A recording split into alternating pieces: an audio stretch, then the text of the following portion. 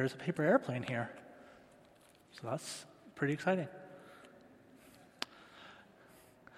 John the Baptist is an important figure in Mark's gospel. Mark begins his whole gospel, you might remember, by writing the beginning of the good news about Jesus the Messiah, the Son of God. And then he starts to talk about John the Baptist. John's story is the beginning of Jesus' story. I think we'll find today, now the second time which Mark draws our attention to John the Baptist, that John's story continues to be the beginning of Jesus' story. As we sang just a little while earlier, it's all about you, Jesus. So we'll discover together today how this story too is all about Jesus. But before we get into that, let's get ourselves situated. Today, we're really going to be focusing on what's happening with Herod and with John the Baptist. If you call our church home, I hope you've been joining us in the Mark Challenge and you've read this whole chapter already. But in case you haven't, or if this isn't your church home and so you're not reading along with us, we heard together just now how Jesus sends out his 12 disciples to go and with authority to cast out impure spirits, to minister and to heal, to announce the coming of the kingdom. And then immediately following this story of Herod and John the Baptist is when the disciples return to Jesus, sharing all that they'd said, taught, and done. And so surrounding the story of Herod is another complete story, and this is buried in the middle of it, seemingly unrelated. Apparently, a quick history lesson and some information about how Jesus was being received. But in reality, all of this is intricately connected. Mark begins this connection by saying that Herod had heard about this. Now, what this is remains a little unclear. Perhaps Herod had heard of Jesus' ministry or heard about the ministry of Jesus' disciples. But whatever the case, word has reached Herod's court. Jesus is gaining the attention not only of the religious elite in Jerusalem, but also of the political elite. Jesus' ministry matters not only to religious people in the temple, but to political people in the halls of power. I want to say that the ministry of the church today continues to have great political implications if our devotion to Jesus is what it ought to be. Then our following after Jesus should make those who are in the halls of power today, whether that be City Hall or the Ontario Legislature or indeed Parliament, it should make these people notice and pay attention. And this isn't about party. In fact, it's got nothing to do with party at all, because none of our political parties want the full coming of God's kingdom. Rather, our work should make people in those places, no matter their party, notice what we do. It's not enough for us to be pious, righteous church people. It's not enough for us to be unengaged and without any impact in the greater realities of our society. Jesus' name becomes well known, and Herod notices. John does his work faithfully, and Herod is made to respond. And if we do our work in God's kingdom well, Jesus will become well known in our city.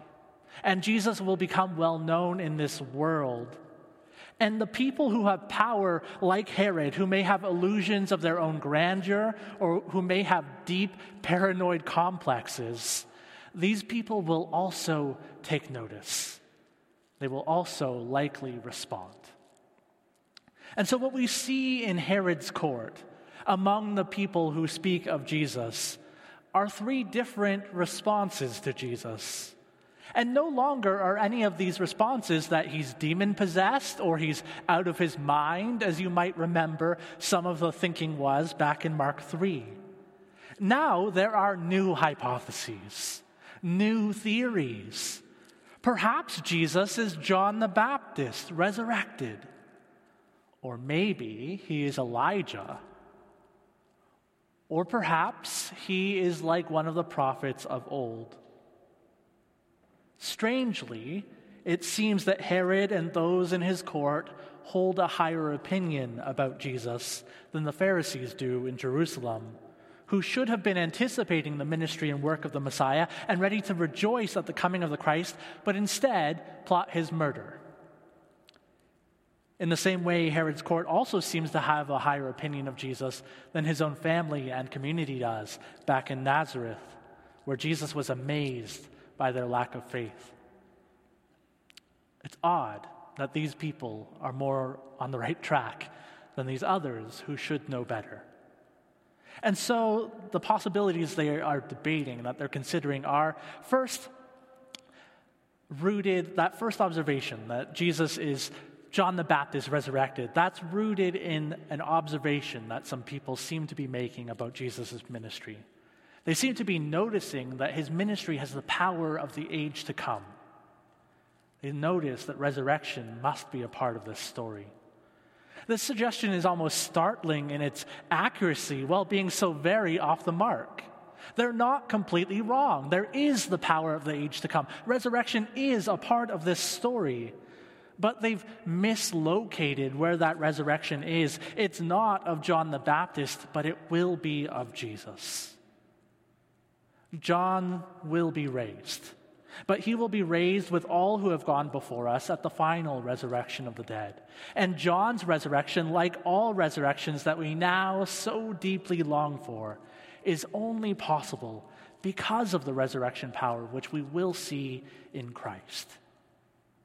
These people who hypothesize that Jesus is John also fail to recognize even the most basic facts of Jesus' ministry, like that Jesus was baptized by John the Baptist and so could not be John resurrected. John and Jesus were contemporaries and not alter egos of the same person. There's no Superman Clark Kent thing happening here. They've both been seen in the same place at the same time. Nevertheless, the people saying this are people who are longing for God's action in our world, who are expecting God to do something to bring about the age to come, who know the importance of resurrection for bringing about the power of God's kingdom. But they're also people who've been watching for these things from such a distance, who've missed out on some of the very important details. But that's not the only theory. There's a second rumor whispered in the court that Jesus might be Elijah. The prophet Malachi records God's promise that Elijah would return before the day of the Lord. So in the Jewish context, this rumor, this hypothesis, is actually the response of faith. These people are positing that Jesus is the person that God has promised, that God would soon be doing the very things which all people across many generations have longed for God to do. Some commentators even believe that this Elijah theory may have been offered by John's disciples.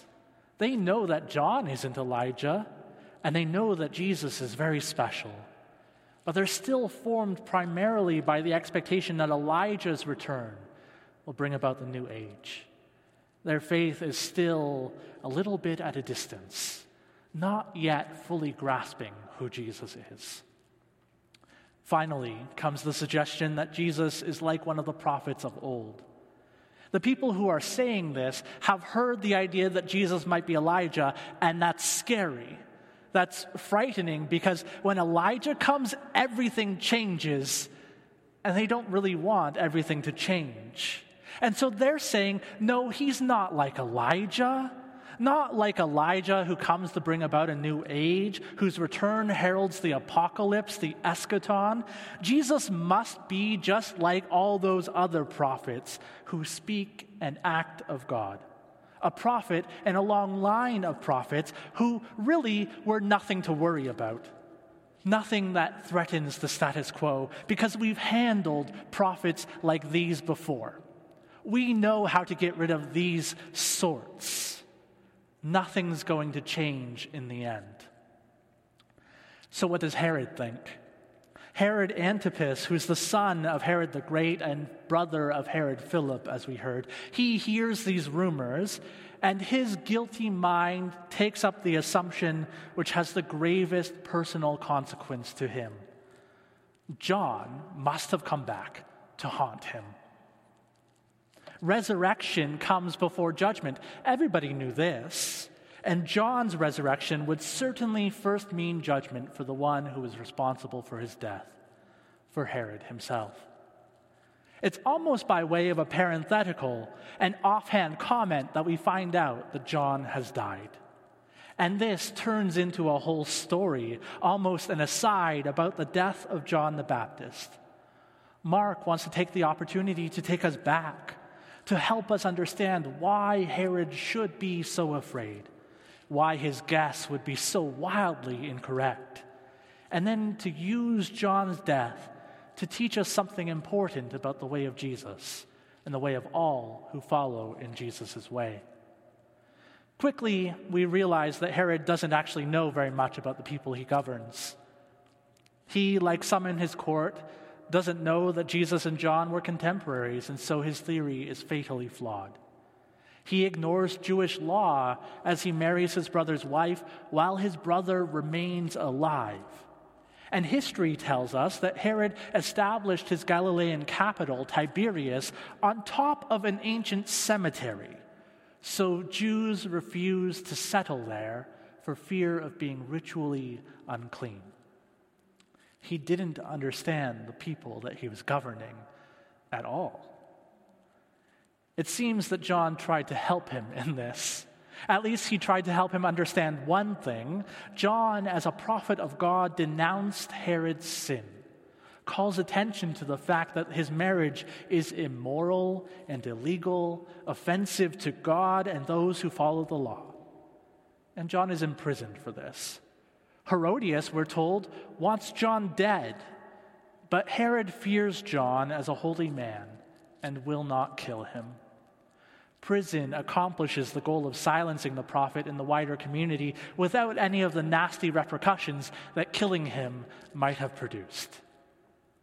In John, we are reminded that we must denounce evil wherever we see it, no matter the power of the one who does it. Herod is perplexed by the way John speaks. Perhaps he was surprised that anyone would dare speak to him in that way. And his response is not anger, but enjoyment. It's almost as if he's amused by this prophet who brings these concerns to him. The prophet's words do not cut to his heart how we might hope they may. Rather, Herod is content in his sin. But John has been faithful to God and called Herod to repentance, which is refused, and lands John in prison. Then Herod throws a party for his birthday. I feel like if there was a Bible trivia night and we asked, is there a birthday party in the Bible? We'd all say no. But there is. Herod throws himself a birthday party. And in this party, we see so many parallels to stories which we might be familiar with from the Old Testament. First, we are reminded of the story of Esther, who pleased King Xerxes to receive her request. But now Herodias' daughter is a shadow of Esther, as she seeks to please the king for an unholy request. Herod's response is just like that of Xerxes, who offered Esther anything she wanted, even up to half of his kingdom. But in this, Xerxes was led to righteousness and saving God's people, and Herod is led to ruin, the killing of a prophet. Rather than Xerxes, Herod seems to be a shadow of the judge Jephthah, who foolishly promises an oath he does not need. And he makes that oath and lives to regret it. Herod did not want to kill John, and he was deeply grieved at this request. Then we see in Herodias a shadow, an image of Jezebel, who manipulates the king to the king and her own destruction. In 36 AD, the Nabateans would overrun Herod's domain, and the people would interpret this action as the judgment of God, revenge for killing John the Baptist. Then in 39 AD, Herod would be exiled after asking Caesar Augustus for the title of king at Herodias' urging. She says, "You should be called king. Ask Caesar." And Caesar fears that this Herod might be conspiring against him and exiles him. This birthday party is not only the place where John is executed, it's also the place where Herod's true nature is revealed and where the truth of our whole world is laid bare again. This story doesn't seem to really be about John. John doesn't do anything. He's imprisoned already by the time the action begins. This story is about Herod and Herodias and Herodias' daughter. It's a story about shame and grief and revenge. It displays folly and vice of every kind. It's about the pain that these things create in the world for innocent people. It's not a story about how John could have avoided this mess. John was faithful to God and called others to be faithful as well. This account shows the consequences of faithfulness to God in a world that remains in open rebellion against God's rule of justice and love. And you know what? As out of touch as Herod was, he was right about something. He was right that Jesus and John are quite similar. And in his actions, Herod brings upon John what will be Jesus' eventual fate. Remember what I said at the start? That John's story is the beginning of Jesus' story? Once again, we see that John has gone before Christ on this road. His death foreshadows Jesus' death. Mark goes to great efforts to draw the parallels for us clearly. As John is imprisoned by Herod, so Jesus is brought before Pilate, and in both instances we see a secular political figure who resists the call to execution. We see that both Herod and Pilate were amazed by the one who was their prisoner, and both of them in the end found their hand forced for the concern of others.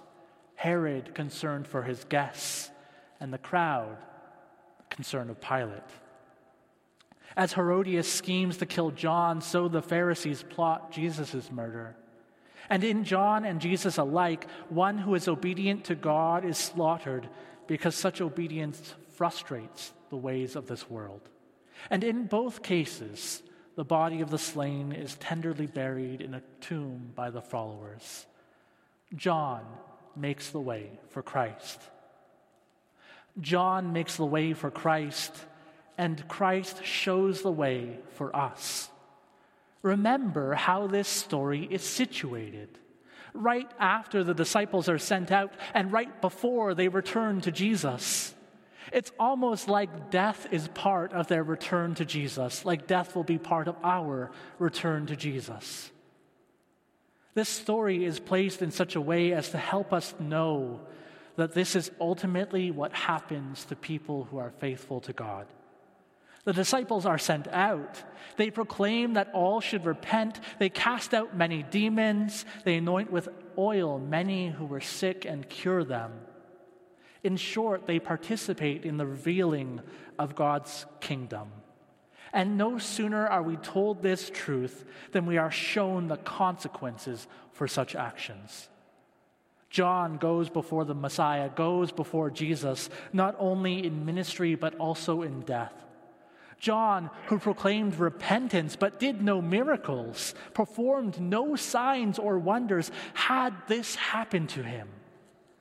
How much more should the Christ who John announced expect?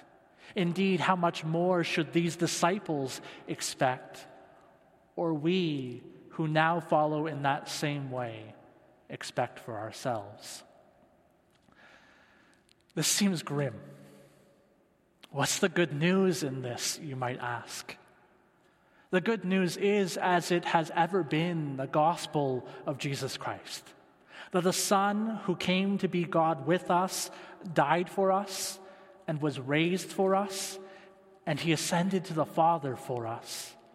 That Christ has gone before us in these ways, and even as John prepared the way for Christ, so in Jesus' death, resurrection, and ascension, Jesus prepares the way for John and for all who follow in that same way. If we can find good news in the death of Jesus, if we can find hope in his resurrection, if we can believe that he ministers at the right hand of the Father even now, then we should rejoice that our lives might be conformed to his. We should think it very good news that we may suffer for the sake of love, even as he did, that we might die for the sake of justice, mercy, and love, even as he did, and in faith to know and believe that we will be raised for the sake of the Father's glory, even as he was. As Paul and Timothy write to the church in Philippi, to live is Christ, and to die is gain. Or as the 4th century bishop of Constantinople, Chrysostom, said, in what way then was this just man harmed by this demise, this violent death, these chains, this imprisonment? Who are those he did not set back on their feet, provided that they had a penitent disposition? Because of what he spoke, because of what he suffered, because of what he still proclaims in our own day, the same message he preached while he was living. Therefore, do not say, why was John allowed to die? For what occurred is not a death, but a crown, not an end, but the beginning of a greater life. Learn to think and live like a Christian. You will not only remain unharmed by these events, but you will reap the greatest benefits. Learn to live and think like a Christian.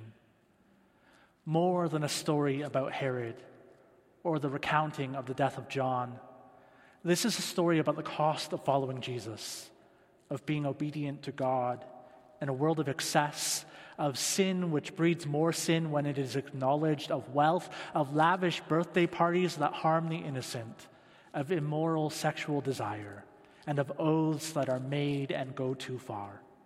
It's a story that begins to challenge us, as Chrysostom said, to learn to think and to live like a Christian. That in living as Christ, we should anticipate we may face the same challenges which he faced, but not fear them when they come, because we know that in him we will be unharmed by those things, and we will reap the greatest benefits with him as he welcomes us into the kingdom which we have joyfully participated in revealing. Dear friends, John went before Christ, and Christ has gone before us so that we would have no cause to fear. Rather, this has been so that we might be encouraged, even when the work is hard, even when the call to repent falls on deaf ears, or when the powerful may oppose us, to know that we have been faithful to Christ, our Savior and our God, and that he has been and will be faithful to us to the very end. In the name of God, Father, Son, and Holy Spirit. Amen. We want to leave space for you to hear the Spirit speak to you. And so some questions to guide your reflections, your conversations perhaps at home, your prayers and your journaling.